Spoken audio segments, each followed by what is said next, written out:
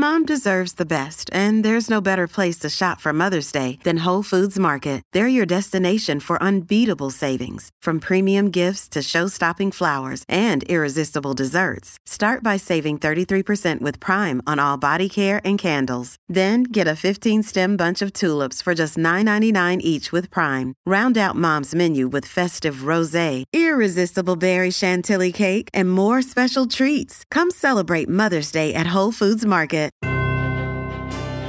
From the opinion pages of the Wall Street Journal, this is Free Expression with Jerry Baker. Hello and welcome to Free Expression with me, Jerry Baker, from the Wall Street Journal editorial page. We're delighted you're listening to this podcast. If you enjoy it, please be sure to subscribe at Apple Podcasts, Spotify and elsewhere. Please also be kind enough to leave us a favourable review. Now, at the Journal's editorial page, we believe strongly in free expression, and each week on this podcast, we explore in depth and candour issues of topical and other general interest. We speak in depth to people who are leading figures in their field, practitioners, experts, commentators, try to give us a better understanding of the major issues of our times. My guest this week, I'm pleased to say, is Michael Levitt, Professor of Structural Biology at Stanford University and world-renowned biophysicist. He's held posts at several of the world's most prestigious universities, and in 2013 was awarded the Nobel Prize in Chemistry. But in the last 2 years, Professor Levitt has been an outspoken critic of many of the measures put in place by governments to tackle the spread of COVID-19. In October 2020, he was one of the more prominent signatories of the Great Barrington Declaration, which called for an end to lockdowns and argued instead for more targeted, focused protection of vulnerable people. We're going to talk about that and many other things now. Michael, thanks very much for joining me. Jerry, thank you so much. It's a real pleasure to be here. It's our pleasure entirely. So let's talk about, we're now a little over 2 years since the start of the pandemic. We've had more than 1 million deaths, it's estimated, in the United States, many millions of deaths elsewhere.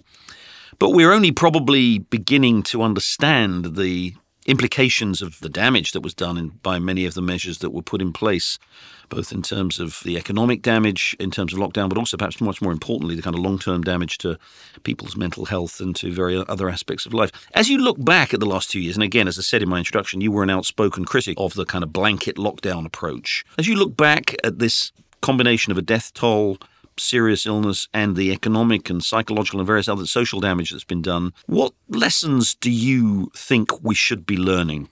I think there are a few lessons. One is that a global pandemic is a really complicated event.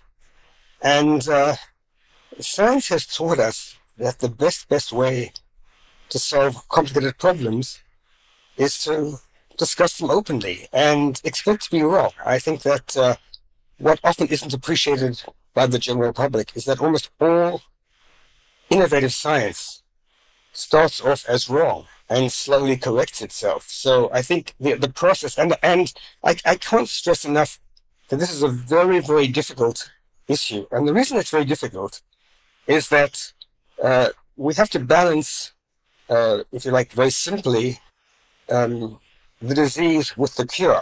In other words, there's a pandemic, people are getting sick, people are dying, we're worried about hospital systems. On the other hand, modern society is a very tightly interwoven fabric, and you mess with one thing, other things are caused. And normally, the way you deal with this is you try to have a single cost function that you optimize. And let's say your cost function is minimizing deaths or minimizing deaths of people under a certain age, as is often done by economists or whatever. And, everything you do affects that thing. So I think it is difficult. It is difficult for politicians because they have to make these very difficult decisions. So I think firstly, I realized, as I did back then, that it's very difficult. On the other hand, it's also important to try to get information as quickly as possible. Knowing now what to do is probably a good thing because this is going to happen in the future.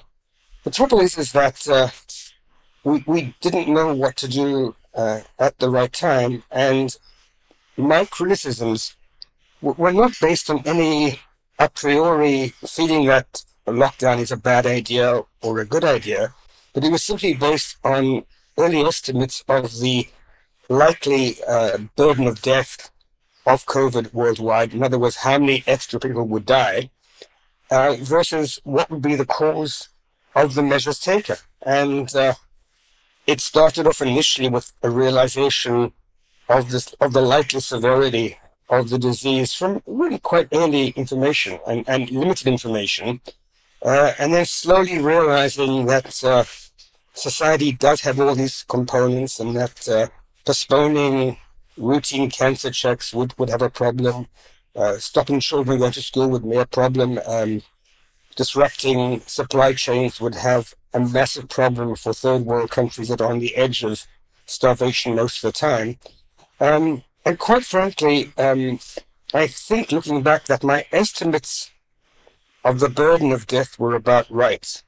And that my estimates of the ongoing damage, I think, were an underestimate. I see more and more signs of damage increasing. You made very clear throughout this whole debate, you're not an epidemiologist, but you are a scientist and you're adept at understanding data. As you look at the data, it was striking that different jurisdictions pursued different approaches. Some countries went for an extreme kind of lockdown approach. Israel was a good example, and most perhaps strikingly, we're seeing it now in China, kind of zero COVID approach. Many countries, the United States, most European countries went for a sort of early lockdown sort of quite aggressively. Within the United States did different things. Again, most strikingly, we had the example of Sweden, which didn't really pursue a mandatory lockdown. As you look at that range of measures and that range of approaches, again, are there lessons that can be drawn? I mean, I think it's true. I haven't got the data in front of me, but I think it's true, for example, that Sweden ended up with not a significantly high, I think no significantly high excess death rate, and yet managed to protect itself from some of the other economic, let alone social costs of lockdown by not really going for a lockdown. But do you have a sense yet, as you sift this data, what the lessons are from the different approaches? Yeah, I think I do. And again, I started looking at this at the end of January 2020. So I started looking at it when the only data was from China, and it was data for about 10 days. Sweden, a country that I have a lot of connections with, I started looking at that at the beginning of March, and initially was quite alarmed by their policy. But I have friends there, and they said, in Sweden, people do, it's very hard to mandate these things. At some point, I felt that masks would be a useful thing, and my friends there said, forget about it, we can't do that. But I do remember on the 2nd of May, and basically in Sweden, the estimates that we had for Sweden is that the first wave would get up to about 6,000 reported deaths. This was based on very early evidence from the level of death on the Diamond Princess cruise ship, which was very heavily infected, but only had 0.25% of the deaths. So with Sweden, when we saw Sweden reaching its maximum, I remember actually putting out a tweet on the 2nd of May saying that Sweden is peaking. And as soon as your daily cases start to peak, you're sort of halfway through. So Sweden is an exceptional example. But in fact, if you look at the cases where we have good data, and one of the troubles is that to know how bad a pandemic or any event has been, you need to record something which should be very easy to record, basically when a person dies and how old they were when they died. But unfortunately, and you need this information going back. So in Sweden, you have this information for the last 200 years. In other countries, you have it for 5 years. And in some countries, you don't have it at all. There are 35 countries where we do actually know for the last approximately 10 years who died at what age every year.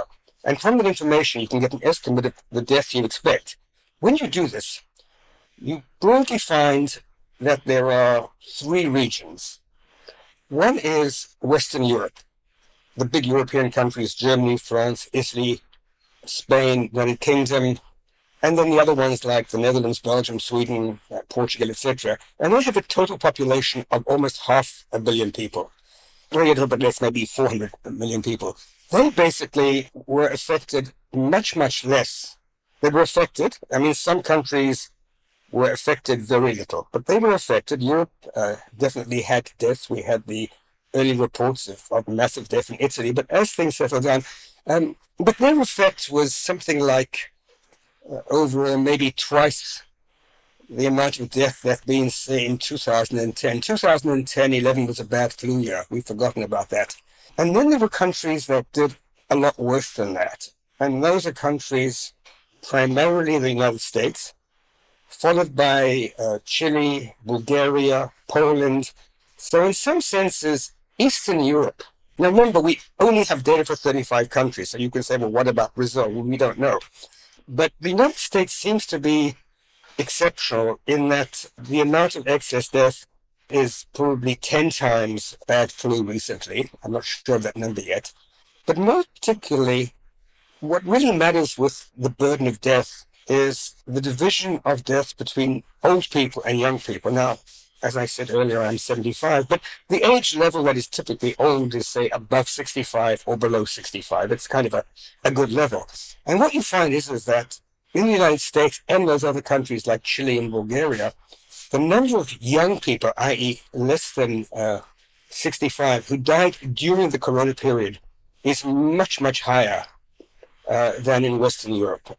Proportional to the population, it's probably 4 or 5 times higher. So there's been a lot of young people death in the United States. Currently, in my latest figures, of the 1 million or so deaths that we've just heard, about 57% are over 65, and the 43% remaining is under 65. That's a very high proportion, isn't it, of in the under 65 compared to the rest of the world? It's very high and enormously. And not only that, what is also striking is that if you actually, you can look at this per week, and what you see is that the extra deaths for old people, basically in the United States, corresponds to the waves. There have been 5 waves. It turns out that the worst wave was the one in the winter of 2020, 2021, not the first wave. But it then goes down to baseline. For the younger people, it increased by 21%. It had slight waves above that, but the basic level, it's as if from the 29th of March 2020, that's a very early date. I mean, New York started around the 15th of March, but essentially 2 weeks after the first deaths were reported in New York, all of the United States had an increase of 20% in the extra death of people under 65. It's almost as if they were dying. COVID never spread that quickly. I mean, we're talking about not New York State, not New Jersey, but the entire USA had this increase. Why does the US seem to have had such a high death rate among relatively younger people? You know, I've put this out on Twitter, asked for reasons. People have said that it's politics. It turns out that the thing that we find is the most representative, this is going to sound very strange, is how many or how few young people die in normal years. You might have thought that this is over United States, because you have 50 states, there's some states. And what you find is that the states who did relatively well generally have fewer younger people dying in normal years. States that did badly. So in some ways you could argue, I mean, this would seem counterintuitive, because you might think that the number of older people normally dying would be representative of the people dying from COVID, because they are mostly older. But it seems that the way you measure the health of a state, just the public health of the state normally, is how well they look after young people, because in some ways your future is your young people. And some United States have a much lower natural mortality for young people, and those states did relatively well. The same thing is actually true globally, and countries like Bulgaria or Chile actually have very high natural mortalities for people under 65, say in 2018, well before the pandemic. So it seems that the other measure, which in some ways relates to this, is just level of inequality. I mean, Germany did amazingly well. And Germany, unfortunately, is a country where the S word, it's a very socialist country, there's much less inequality than, say, in the United States. So it's probably that. I think it's also in the United States exacerbated by the access to firearms, the lack of health system, lack of really healthy nutrition. Unfortunately, I think that in a very crude way, COVID is a contrast agent. When people do microscopy, old-fashioned optical microscopy, you actually put like an orange dye on the cell so you can see the details. And a contrast agent, so it's almost like COVID revealed differences in society. I think my biggest error relating to COVID was to try to extrapolate from Europe to the United States. Europe was earlier.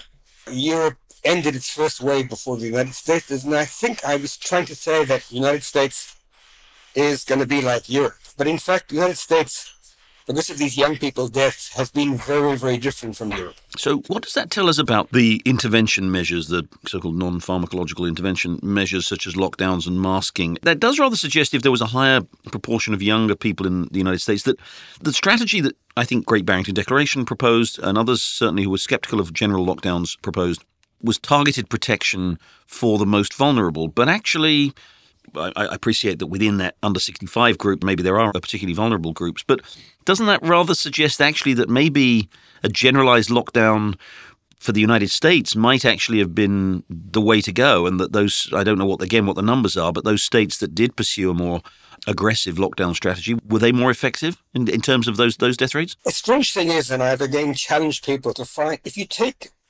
the 50 United States, they're different. Some are red states, some are blue states, some have more unemployment, some have less unemployment, some are wealthier, some are poorer.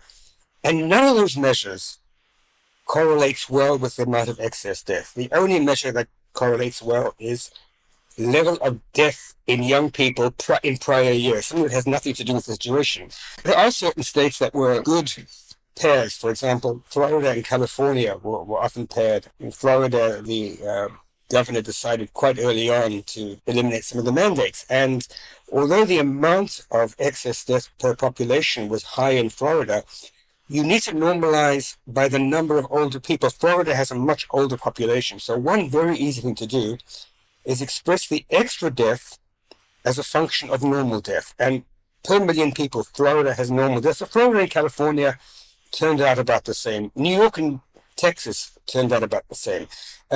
Two states that were totally indistinguishable in numbers but had different policies were North and South Dakota, with respectively, I guess, red and blue states. So, but overall, there's no correlation between red-blue. There's no correlation with Democratic or Republican majorities. There's no correlation with number of minority populations. It looks like people have tried, I challenged people on many occasions, show me where the non-pharmaceutical interventions actually helped. And it's really hard to look for this. And again, I tell people that a good data scientist has to believe that the data is conspiring to ruin their reputation. In other words, everything is presumed false until proved, otherwise. And we've really looked for this in the clearest way we can. So it looks so far. And again, people have done more complicated things. If you look at things like Google mobility and see whether people are moving with cell phones, and they say, well, Sweden actually didn't lock down, but they stopped moving around. And the difficulty is that different countries are different. Sweden has a very low population density and so on. But in Sweden, children under 16 didn't stop going to school. And even those people who were very for lockdown are now beginning to see that stopping schooling had massive social effects. Again, in children of, say, professors or children whose parents are at home or whatever. But if both parents have to go out and work, and suddenly the children aren't going to school, the effect is massive. So I wish there were correlates. And unfortunately, one real problem with the whole COVID issue is the polarization of discussion.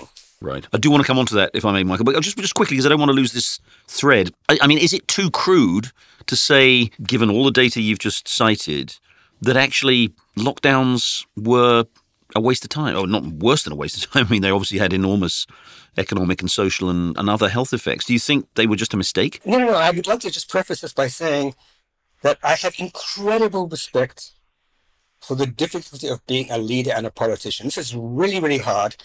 And maybe the leaders who implemented lockdown had no alternative because of the press, because of scare tactics used by epidemiologists, and that's the only way I can refer to them.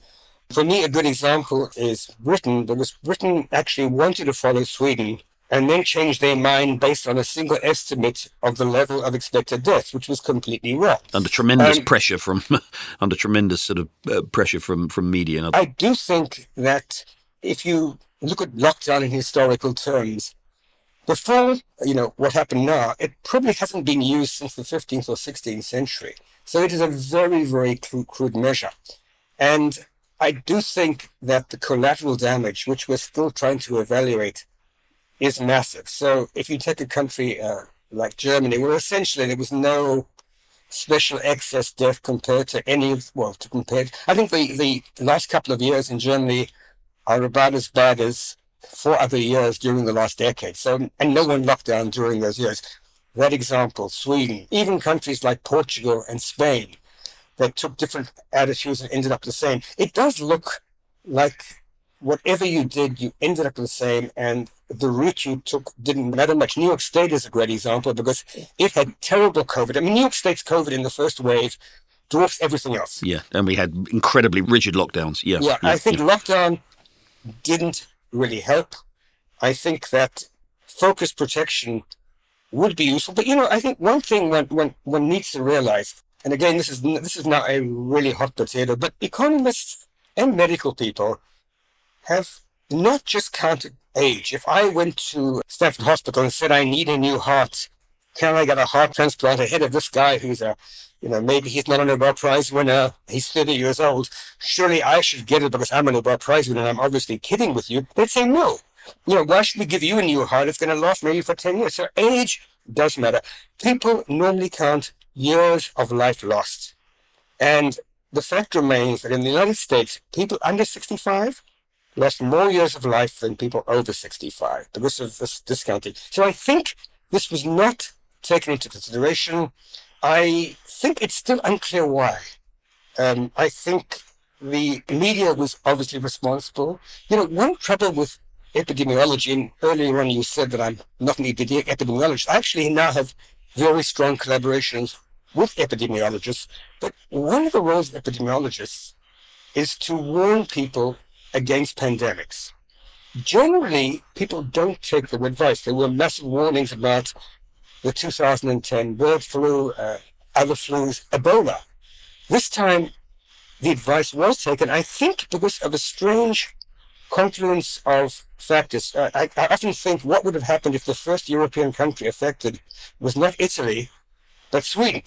Things might have been different. If the videos coming out of China had been taken with a grain of salt, if Johnson hadn't been in that uncomfortable position because of Brexit. So I think this is sort of a perfect storm. I would love to see somebody show me conclusive evidence that lockdown mattered. One of the things that had been done, people are still trying to prove that Sweden actually had massive death. It's very hard because Sweden has the most beautiful statistics you can imagine. This year for Sweden was one of the best years in the last decade. And the last 2 years were pretty good as well. So, we can't find it. We're going to take a short break there, but when we come back, we'll have more with Michael Levitt of Stanford University on COVID, lockdowns, and how we handled them. Hey, it's Ryan Reynolds, and I'm here with Keith, co-star of my upcoming film, If, only in theaters May 17th. Do you want to tell people the big news? All right, I'll do it. Sign up now and you'll get unlimited for $15 a month and 6 months of Paramount Plus Essential Plan on us. MintMobile.com/switch. Upfront payment of $45 equivalent to $15 per month. Unlimited over 40 gigabytes per month. Face lower speeds. Videos at 480p. Active Mint customers by 531.24 get 6 months of Paramount Plus Essential Plan. Auto renews after 6 months. Offer ends May 31st, 2024. Separate Paramount Plus registration required. Terms and conditions apply if rated PG.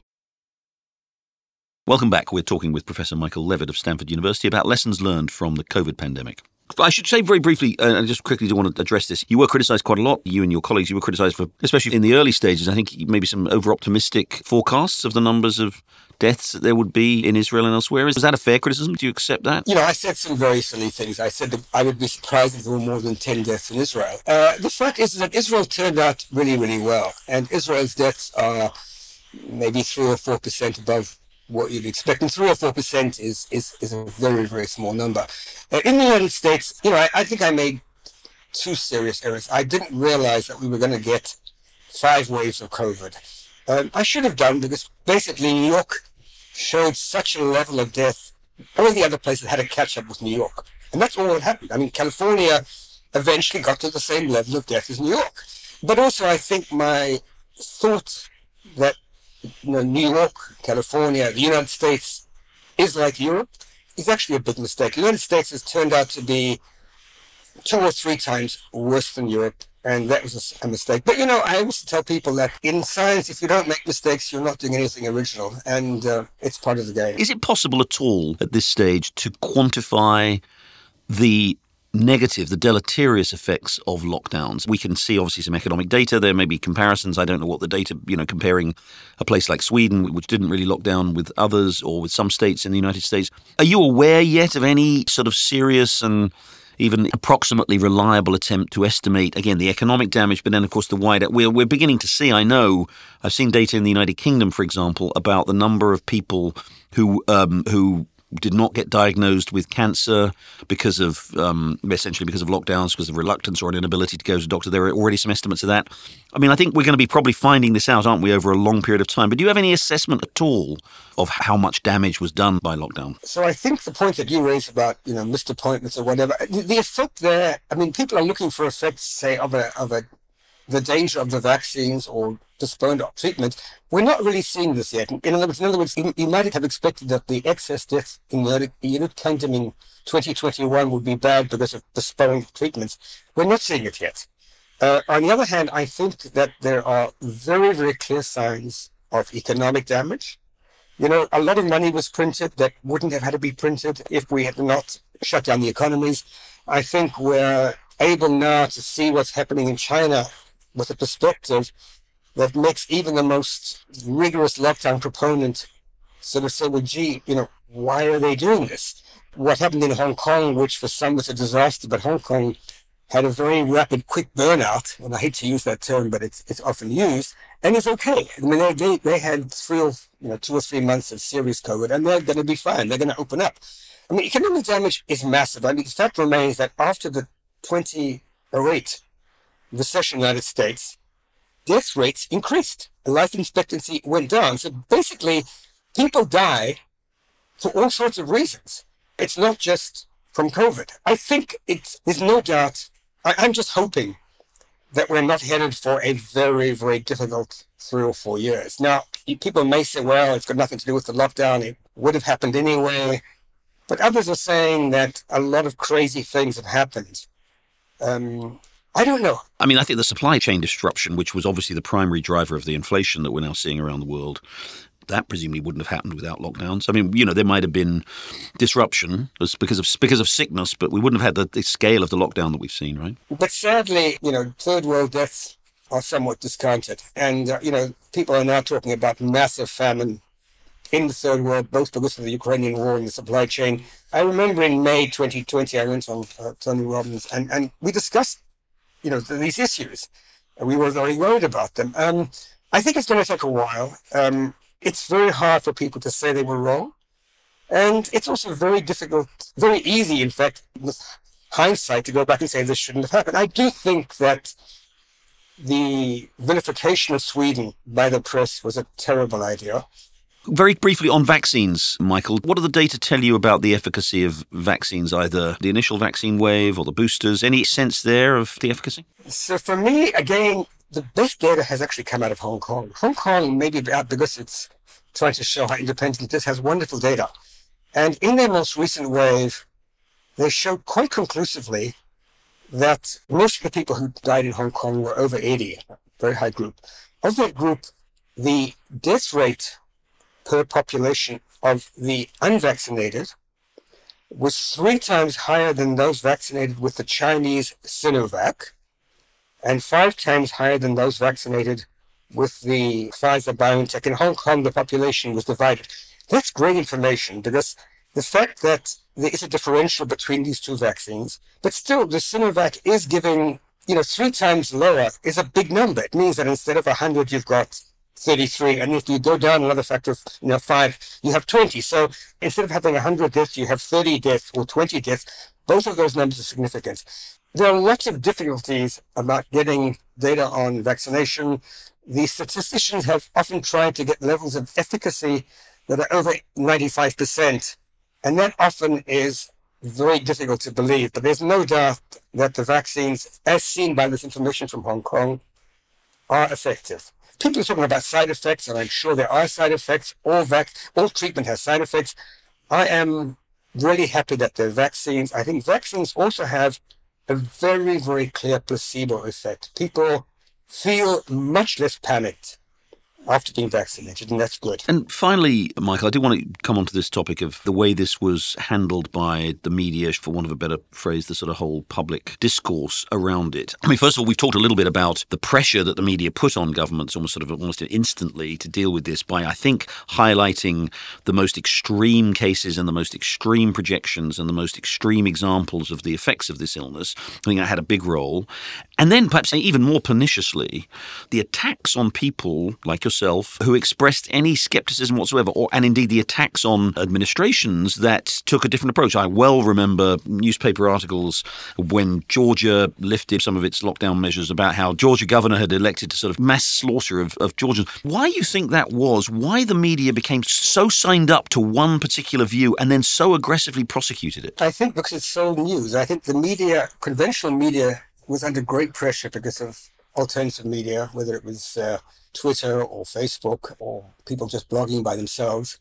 I think it sold papers. I think it was very, very simple. For me, what was much more shocking as an extension of this was the aggressiveness of scientists talking about this. And what was completely lacking was the kind of dialogue that solves hard problems. There should have been a Manhattan Project for COVID, getting together people who disagree with each other. You don't want to talk to people who agree with you. I wish you were really arguing with me because it would be more interesting. And, there's a very clear example, which was actually highlighted in the Wall Street Journal. In the Freedom of Information Act, an email from Francis Collins to Fauci and the current head of the NIH, Lawrence Tabak, was released just 4 days after the Great Barrington Declaration. And in that email, which sounds like it was scripted from The Godfather, Collins, who is the head of the NIH, a body that's funding all the research, is basically asking Fauci whether the fringe epidemiologists... Fringe institutions, those three, aren't they? And Michael Levitt, who signed on, who happens to have a Nobel Prize, they had been taken care of. In other words, have we published a strong rebuttal? Has it been complete? And the fact is, all they were saying was, let's discuss this. So what there should have been immediately a conference, a Zoom meeting of the people who disagree with each other. It would be very easy to have done this. I also have an experience. I was actually asked to write an op-ed for the paper that you were involved in. And I wrote this, sent it in around the April 2020, and eventually it was not published, probably because I wasn't anti-Chinese enough. But I did end the article by saying, that human beings are very, very bad at assessing risk. One reason is, people say, well, gee, I keep on smoking because I know somebody who's over 90 who was smoking. And what I said, and I still believe this, is that I was hoping that artificial intelligence and machine learning, which in theory should be able to assess risk in a very dispassionate way, would advance sufficiently that the next time this happens to us, we can all go to our telephones and say, hey Siri, Alexa, Google, should I panic? And believe the result. Because basically, the estimates we were getting from regular media were very bad. And I think people are bad at estimating risk. I think that newspapers are not people who are necessarily numerous enough to realize that there are often other reasons for things happening. But I think for me, it's the increase in AI, not people's identifications when they cross the road illegally or so on, but just to try to absorb all the picture and get an estimate of risk. People did this. I mean, epidemiologists published this, but they were vilified. This is the big problem. Do you worry that there's a broader politicization of science? I mean, maybe perhaps not in your field, but that there does seem to have been a subjugation of the pure sort of scientific method to, in some respects, to political objectives. I mean, I think the most striking thing was when we had the Black Lives Matter protests. And again, whatever you think of those, the sort of extraordinary statements from distinguished medical professionals saying actually that going out and protesting for Black Lives Matter was actually not a public health risk, whereas going out and gathering on a beach was. Again, that was an extreme example. But it does seem that we've had many of these cases of, again, the sort of political imperative seeming sometimes to actually direct scientific conversation and even discovery. Am I overstating it, or is that a phenomenon? No. I think you're understating it. I think this is the major problem going forward. Good science is breaking paradigms. Unfortunately, this has been well established. You've got to say things which are not right and not acceptable. And unfortunately, this idea of acceptable science is not new science. It's acceptable. And it's breaking the paradigm that's essential. I worry very much. I think that universities have become very much more politicized. I should just say for myself, I am actually apolitical. Even when South Africa are playing cricket or rugby? I love watching sports, but I don't care which side wins. And people look at me, I mean, this is like, I'm really weird, because come on, you've got to care.